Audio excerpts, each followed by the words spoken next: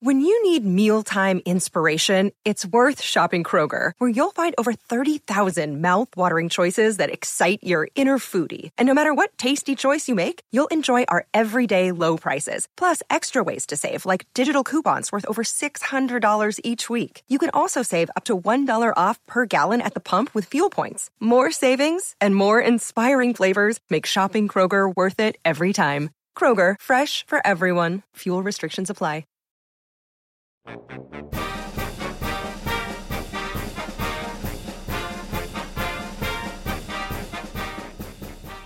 Welcome in to another edition of College Golf Talk. Burko and Brentley with you. We have a full slate, a couple of guests coming up on this week's pod, a lot to go over.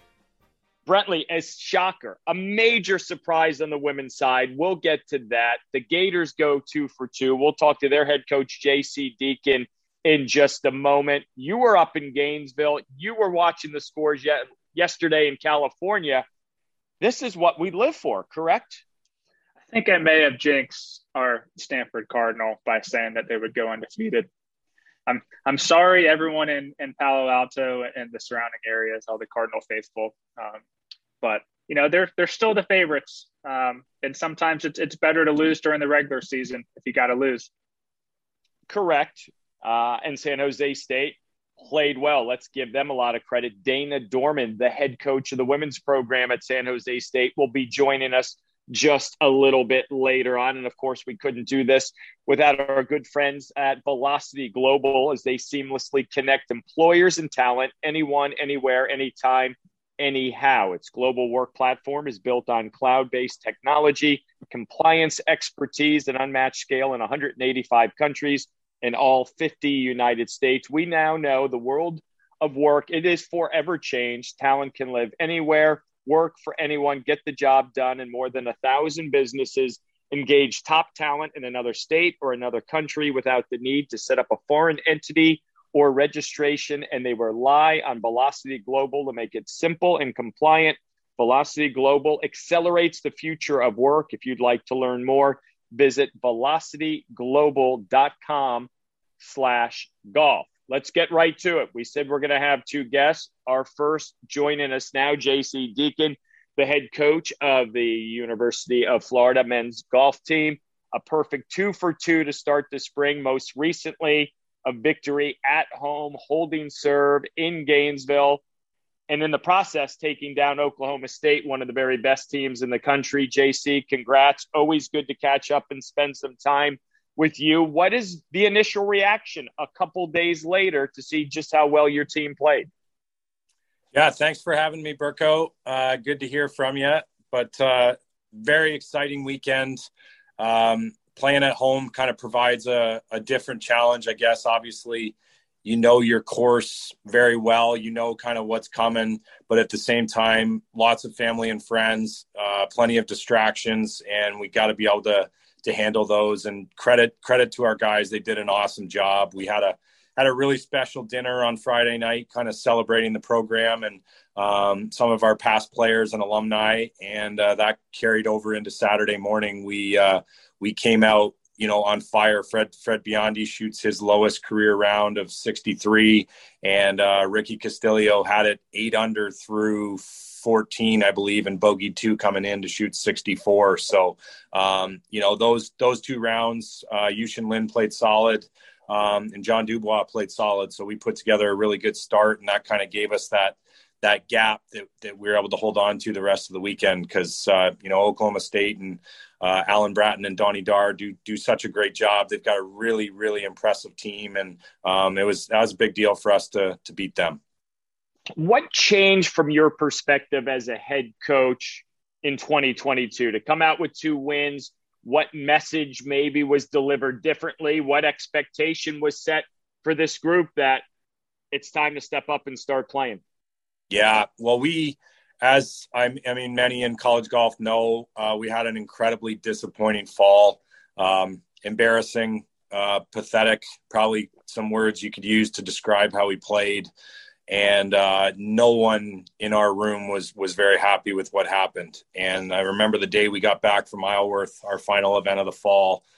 We had a pretty solid heart-to-heart, honest conversation about where we were at and what we were going to do about it. And, it's easy to talk about that stuff, but credit to our guys. They had the pedal down from October 20th until I guess it was January 31st. We had our first round there at the Seabest, and the work ethic was amazing. We could kind of see some good things happening in qualifying. There were some low numbers. We had some guys that played well at the South Beach and the Dixie and the Patriot. There was just signs of good things happening, and our guys definitely had a chip on their shoulder. I think, there was probably some people thinking we weren't very good, and we wanted to prove them wrong and prove to ourselves that we were the great team that we thought we could be. And obviously a dream start, having not lost yet in 2022, but we know there's lots left. There's a phenomenal field waiting for us in Las Vegas here in about 10 days. And we gotta get back on it and get ready for that. Yeah, up to 23rd now in Golfstat, JC. I want to talk a little bit about the golf course. Mark Bostic, I know it holds a special place in your heart and Burko's heart. He was on this pod last week talking about, I think it was the tuna melts, Burko. Ricky used to make the greatest tuna melts, and I shared last week, JC, that we lost Ricky a few years ago, but it was a staple on your way at the turn, all the rounds. So many of us logged out there. Yeah, it's a special place. There's no doubt. Sorry. Sorry, I'm cutting you off there, but we're really proud of it, and it sits right on the northwest corner of our campus. Some of our players, I just saw Giovanni Manzoni walked in here. He walks here every day from his dorm, and there's something unique about that and kind of cool. And we're super proud of it. Our superintendent, Paul Hamilton, and his staff have done an amazing job the last few years. The greens were running 13.5 plus all weekend. And that really helps our team because there'll be no course that we go to the rest of this year that'll have faster greens than what we're playing on every day. But it's a unique track. It's an old Donald Ross.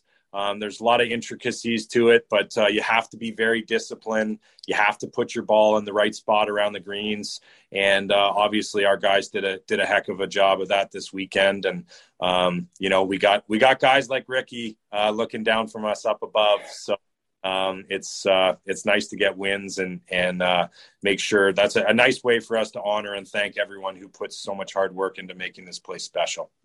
Yeah, and it definitely breaks the mold of the thought that golf courses have to be 7,500 yards. I mean, It's probably a little longer than this, but on Golfstat, it's listed at 6,701. And there's only 4 teams that shot under par. So, I mean, that just kind of goes to show you that there's more than just length. And as a good player yourself, JC, I mean, I don't know where you stand, and we're not going to get into it in terms of rolling the ball back and all that stuff, but to know that a 6,800 yard course can keep the best college golfers in the country on their heels. I mean, that's pretty impressive, I think. Yeah. It is a tricky golf course. You can't really, there's probably only 4 or 5 tee shots where you can lose a golf ball. So I love it because our guys are hitting 13 drivers around for the most part. There's 5 par 3s, but other than the par 3s, you're hitting driver on every hole, which is fantastic practice for us. But you have to think and you have to be very disciplined. And as all college coaches will attest, those are 2 things that we're constantly trying to teach our guys or girls and ingrain into them because it probably is the hardest part of golf. You grow up as a junior golfer, there's no flag that you're scared of hitting at. And you get to this level and you just pay too big of a price for making mistakes. And that's why our course is such a challenge. It's constantly gonna test your patience. And our guys did an awesome job of that. And that, I give a lot of credit to Donnie Dar and Alan Bratton at Oklahoma State. We played with their team all 3 days, and watching how they played the golf course, they were incredibly disciplined. and patient and gave us a good run for our money. So we love our course, and it teaches us different lessons. But you're right. You get on those 75 or 7,400 yard golf courses like we will at Southern Highlands in a couple of weeks in Las Vegas. It's a different test. So you got to be pliable and be ready for anything at this level. Firsthand experience, you can easily hit it out of bounds right on 9. You can flare one in the road on 10. I'm just saying that might have happened through the years in Gainesville. JC, you bring up a really interesting point. You got to go toe-to-toe with one of the 3 or 4 best teams in the country at Oklahoma State. It's 1 week, it's one tournament, it's your home course. But what can that do confidence-wise heading to Vegas and beyond? Yeah, it's huge for us.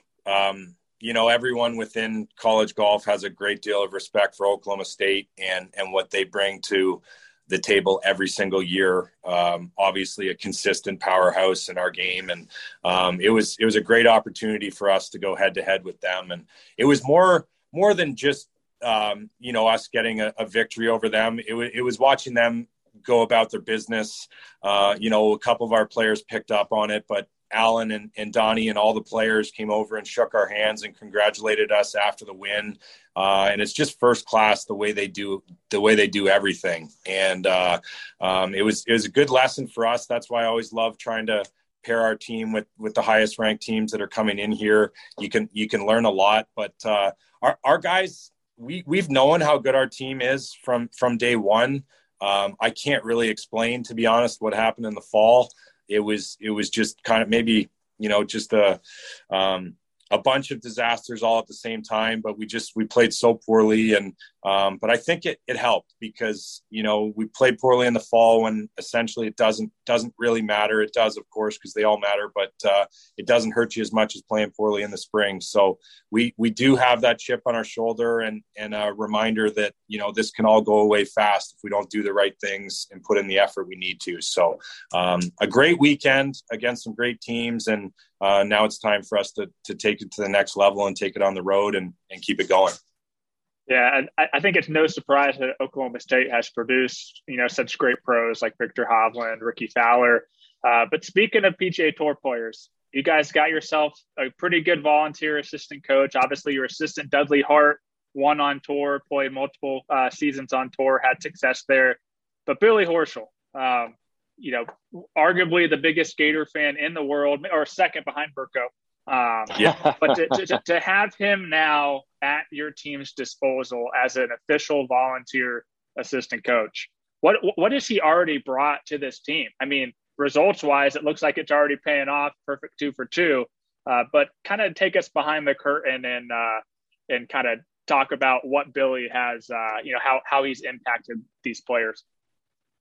Yeah, I think the big thing Billy brings is I probably overused word, but just he's got a ton of swagger and he believes in what he's doing and he just has a sense of confidence in everything he says. And I think that's meant a lot to our guys. He had a really good chat with Fred Biondi and John Dubois, who are 2 phenomenal players who are just starting to reach their potential.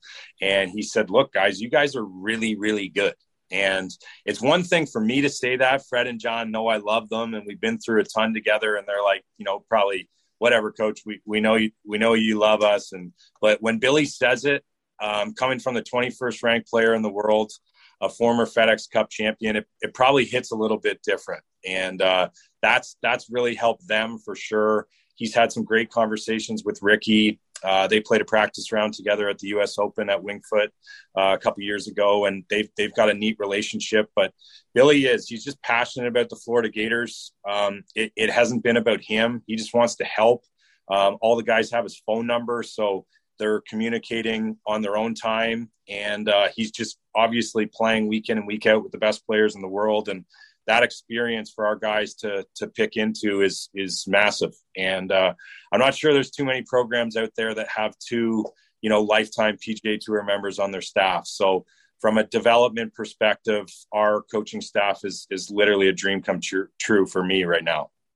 Hey, this coaching staff has 2 PGA Tour talents and 2 Florida State Open titles as well. So I quickly went from the best player on our staff to the third best player on our staff overnight. So my ego's taking a little hit too. Hey, you're just like me. We got 3 riders, and I'm number 3. But also speaking of Horschel, back when he played college golf, there was a great college golf writer, Ron Balicki from Golf Week. Sadly, it's been 6 or 7 years now.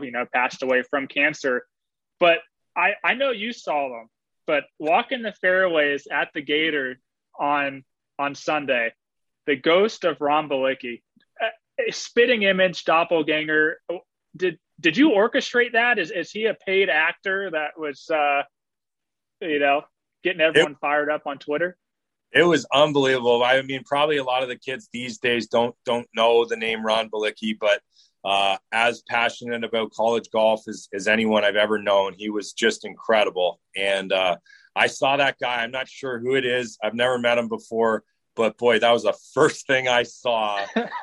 And, I thought Ron's probably really enjoying this, a battle between the Florida Gators and Oklahoma State Cowboys on a college campus golf course. I thought that was pretty cool. So, but I thought of Ron right away when I saw that guy, and hopefully he enjoyed the competition this weekend. I saw the tweets from Scottsdale, and I said, goodness gracious. And Ron was the standard, will always be the standard in what he did for covering college golf. And he is sorely missed as the road to Grayhawk continues. I know we'd love to see him at least shining down on us like Ricky with his tuna melts. Ron Balicki, hopefully he's happy with what we continue to do in promoting college golf for the men and the women. JC, always good to catch up. Congrats again. Keep it rolling. All the best to the family, and we'll see you down the road soon. Yeah, right back at your family, Burko. Thanks, guys. I appreciate what y'all are doing for college golf, and we'll see you both soon. Sounds good. Thank you. JC Deacon, the head men's golf coach at the University of Florida. 2 for 2 in the spring. I liked how he said it, Brentley. They're undefeated in 2022. Those are facts. Those are numbers.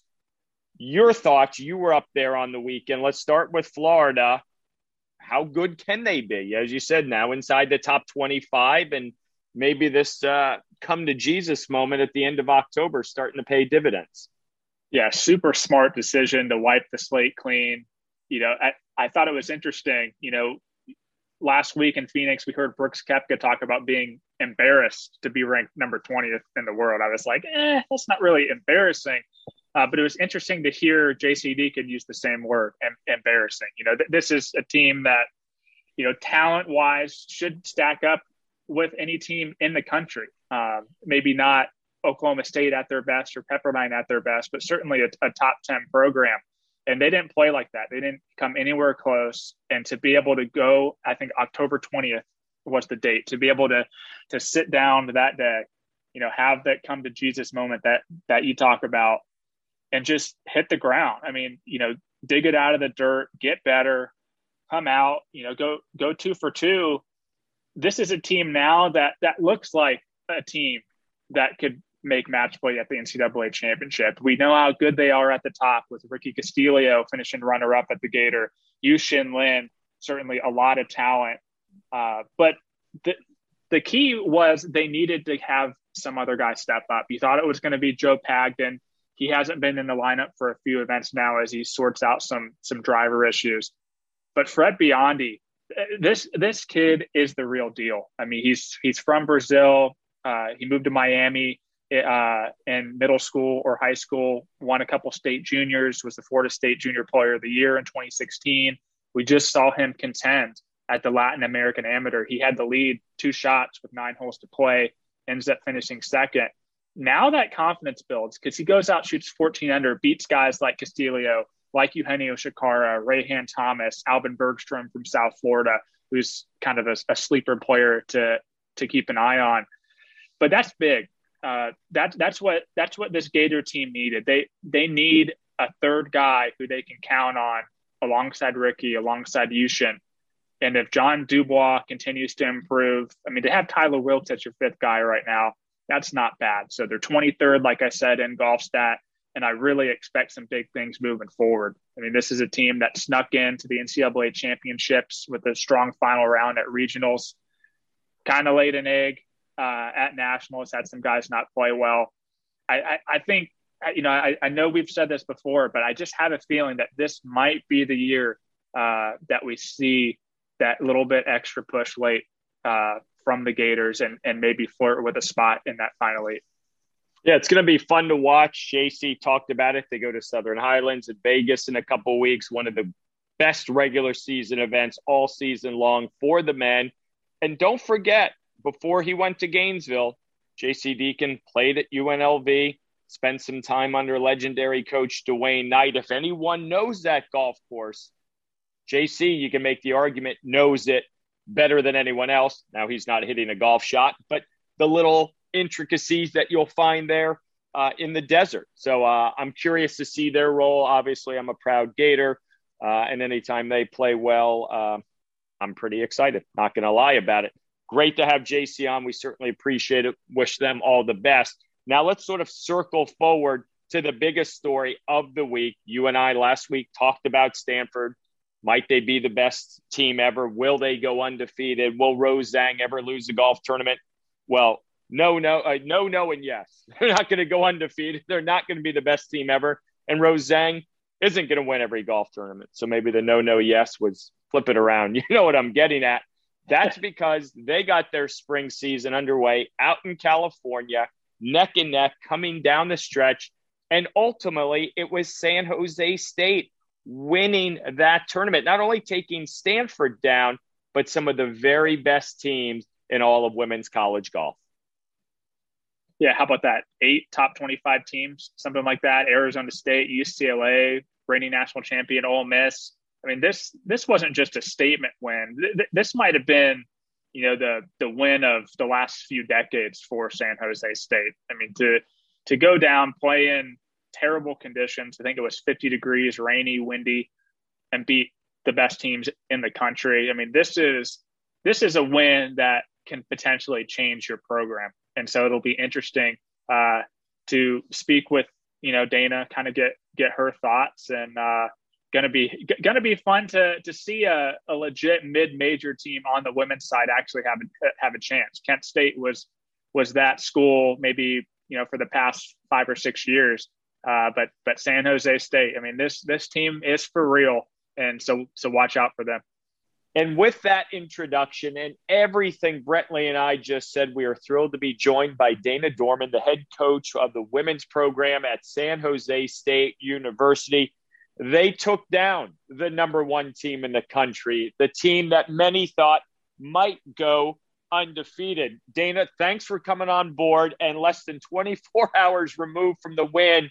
How has this sort of settled in and sunk into your mind and your team, considering what you guys were able to do? Well, it's sinking in, gradually. I think we are over the moon about this win. And, it's to take down our friends and our neighbors over there at Stanford, who we have so much respect for, is really amazing. And it's a seed that we planted with the team that, it's possible to happen. And we got ourselves in a position to make it happen. And so proud of the team. From the outside looking in, it's obviously a very different dynamic.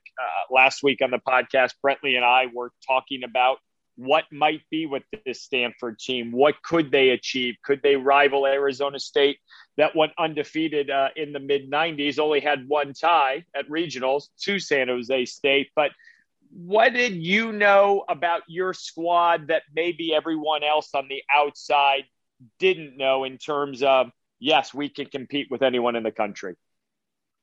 Well, we have 3 players who are super proven competitors, and they everybody behind them has come along, and everybody, we're all about lifting each other up, not necessarily competing against each other. And they're strong, they're hard workers, they're intrinsically motivated, and they're fun to be around. So it's been a great ride so far, and we're hoping to keep it going. Now, Dana, I think some people, may be talking about this as kind of a David versus Goliath thing, but that's not entirely accurate because you guys were the 12th ranked team in the country coming into this event. So it's not like this was a total surprise. You were runner up 3 times in the fall, playing a very tough schedule. How have you kind of gotten this team to believe, maybe even before this week, that they are one of the best teams in the country and capable of doing something like this, not just once, but throughout the spring? Yeah, well, I think, those close calls that we had with the 3 seconds, certainly we beat a lot of good teams in those fields. And, our theme for this season was to change it from spring season to speech season. And so we've actually been, we'll have competitions at our practice facility, and, whoever wins, we might say, okay, all right, Louisa, you won the chipping extravaganza, here's your speech. And she'd get up there and say, well, I'd like to thank the maintenance staff, my coaches, my friends, all, and so we're just planting that seed and letting them know that they'll be ready when their chance came. And it was fun to make a speech yesterday. Now let's hop in the DeLorean, hop in the time machine for a little bit. You were a part of this program back in the 80s, part of that national championship team in 87.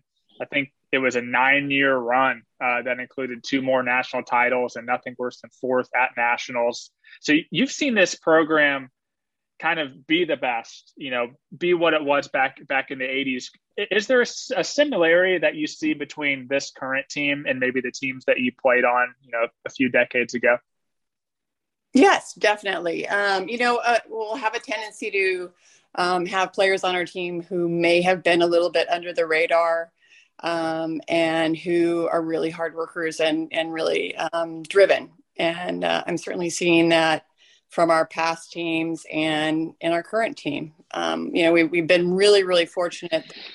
Since I played, we have an amazing on-campus practice facility. And, we have donors that have made this, amazing leap for our program. And so we've had that facility now, in downtown San Jose for 5 years. And, we're reaping the benefits of that now.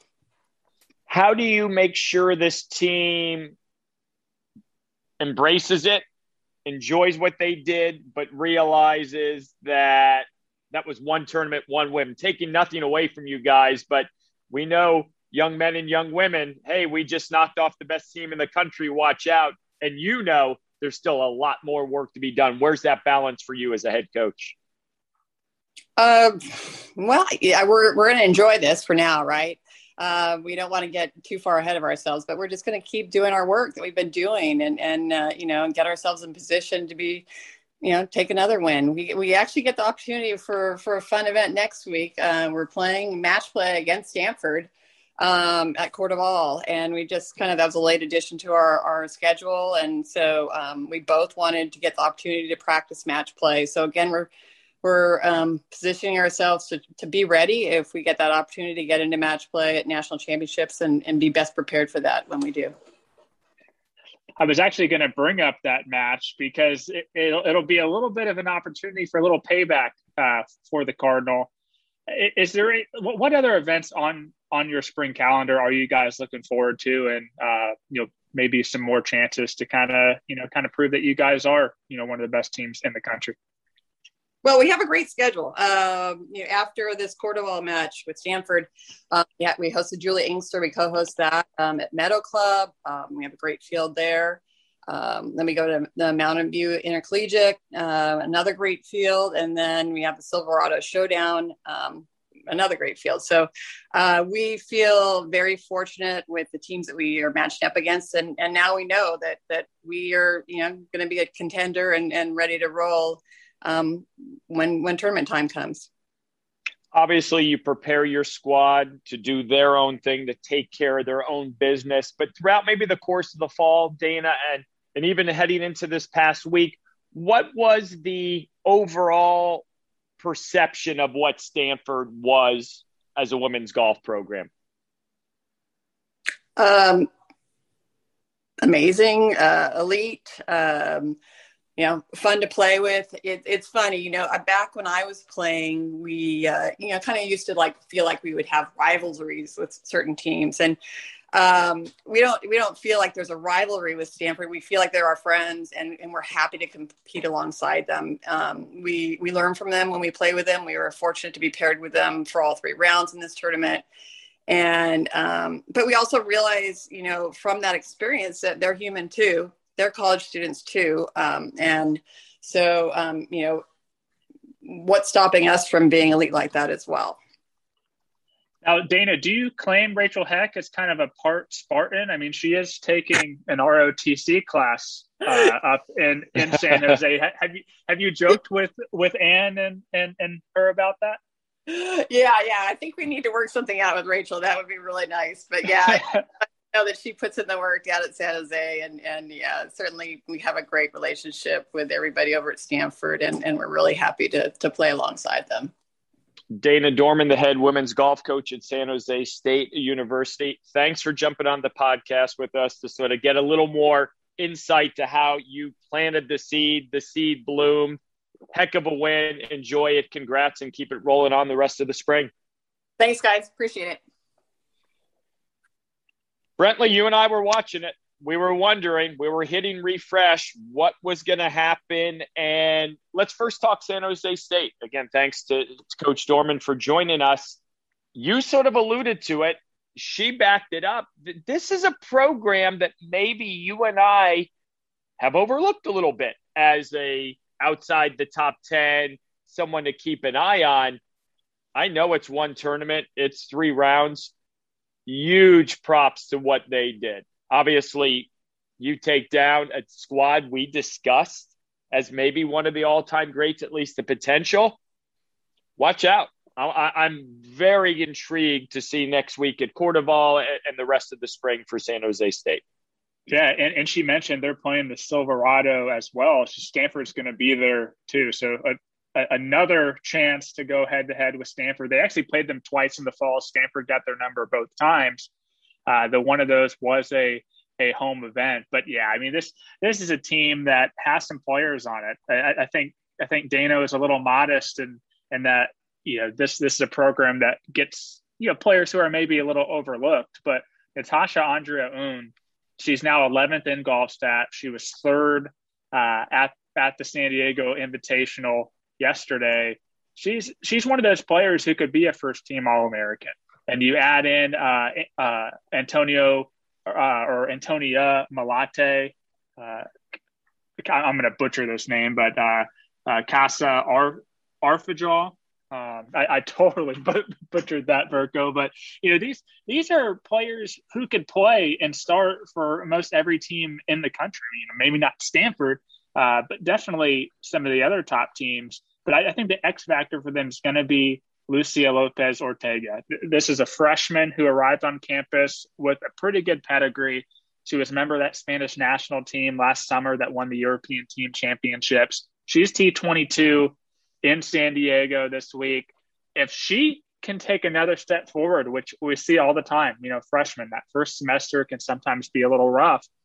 But if she hits the ground running this spring and continues to improve, we're talking about maybe not just a fringe top 10 team, but maybe a team up there with the likes of Stanford, with the likes of Oregon, and probably a little better than maybe a USC or an Ole Miss. So that's certainly something to keep an eye on. One thing's for sure, we talked earlier about, the history of this program and the 9 straight years of 4th and better at nationals, 3 national championships, of course, all the great LPGA players that have come out of this program. It's slowly but surely, Dana Dorman is getting San Jose State back to where we're not just talking about them as the little sister to Stanford. They're actually an equal or close to that, and they certainly proved that this week. On the flip side, maybe a knee-jerk reaction from Stanford. I think very good to see Rachel Heck win individually, her 7th win in college in less than a year. Rosang, quote-unquote, struggled for her. Still a great showing, but what did this prove to the angle of, okay, Dana just said it, they're human. they're college students. But no disrespect to San Jose State, I'm shocked how this one broke down. Yeah, I was actually on Trey Jones' radio show today and was talking about, how we've seen. This is nothing new, but anything can happen once you get to Grayhawk and get into that top 8, get into match play. And this kind of shows that, Stanford is human. They are beatable. And you look at a squad like Wake Forest, who we'll see here in a couple weeks' time at the Darius Rucker. 1 through 5, you look at the back end of the Demon Deacons lineup with Carolina Shikara and Mimi Rhodes. If you get the matchups right, Stanford can be beaten. We saw it last year. Arizona gets it done against them. And if Angelina Yee is going to finish T67 in college tournaments this spring, that just further proves the point that this is a team that could be upended on any given day, any given tournament. I agree with you. It's great to see Rachel Heck get the win. Rose Zhang, it's kind of crazy that a T4 is disappointing. She had a triple early on in her final round that kind of knocked her out of it. She's going to be just fine. But there's a little bit of questions brewing toward the end of that lineup. So it'll be interesting how they kind of get through the spring, kind of get past the end wall. And maybe, Ann Walker's one of the best to do it, one of the best coaches in the game. I think she'll have her girls ready. But definitely a beatable team now. And again, I said this at the top of the show. I'm very sorry to the Stanford fans for jinxing this team. I really wanted to see them go undefeated just for the novelty of having a team go undefeated. And they didn't do it, but you see this in college basketball all the time. It's better to get the disappointment out of the way and get that pressure and that cloud hanging over your head out of the way before you get to nationals, because we know it. You know it. I know it. Everyone knew it. If they had gone to Grayhawk, perfect, unbeaten, that would have been what everyone would be talking about.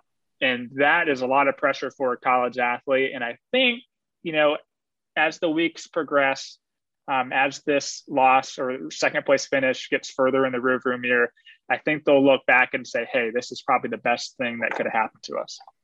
Agreed. Lose in February, don't lose in May, learn something from it. And it'll be easy for Ann Walker to push the envelope. Hey, ladies, a lot of work to do. The fall is gone and you got to get back at it. Other results real quickly. Puerto Rico, apparently the Sooners know how to make birdies, and a lot of them. Yeah, a lot of school records dropped. I think they smashed the 54-hole school record in relation to par by 11 shots. Previous was 48 under. They shoot 59. It was a shootout, though. It's not like they went out and won by 20 shots. Georgia had a great week as well, only 6 shots back.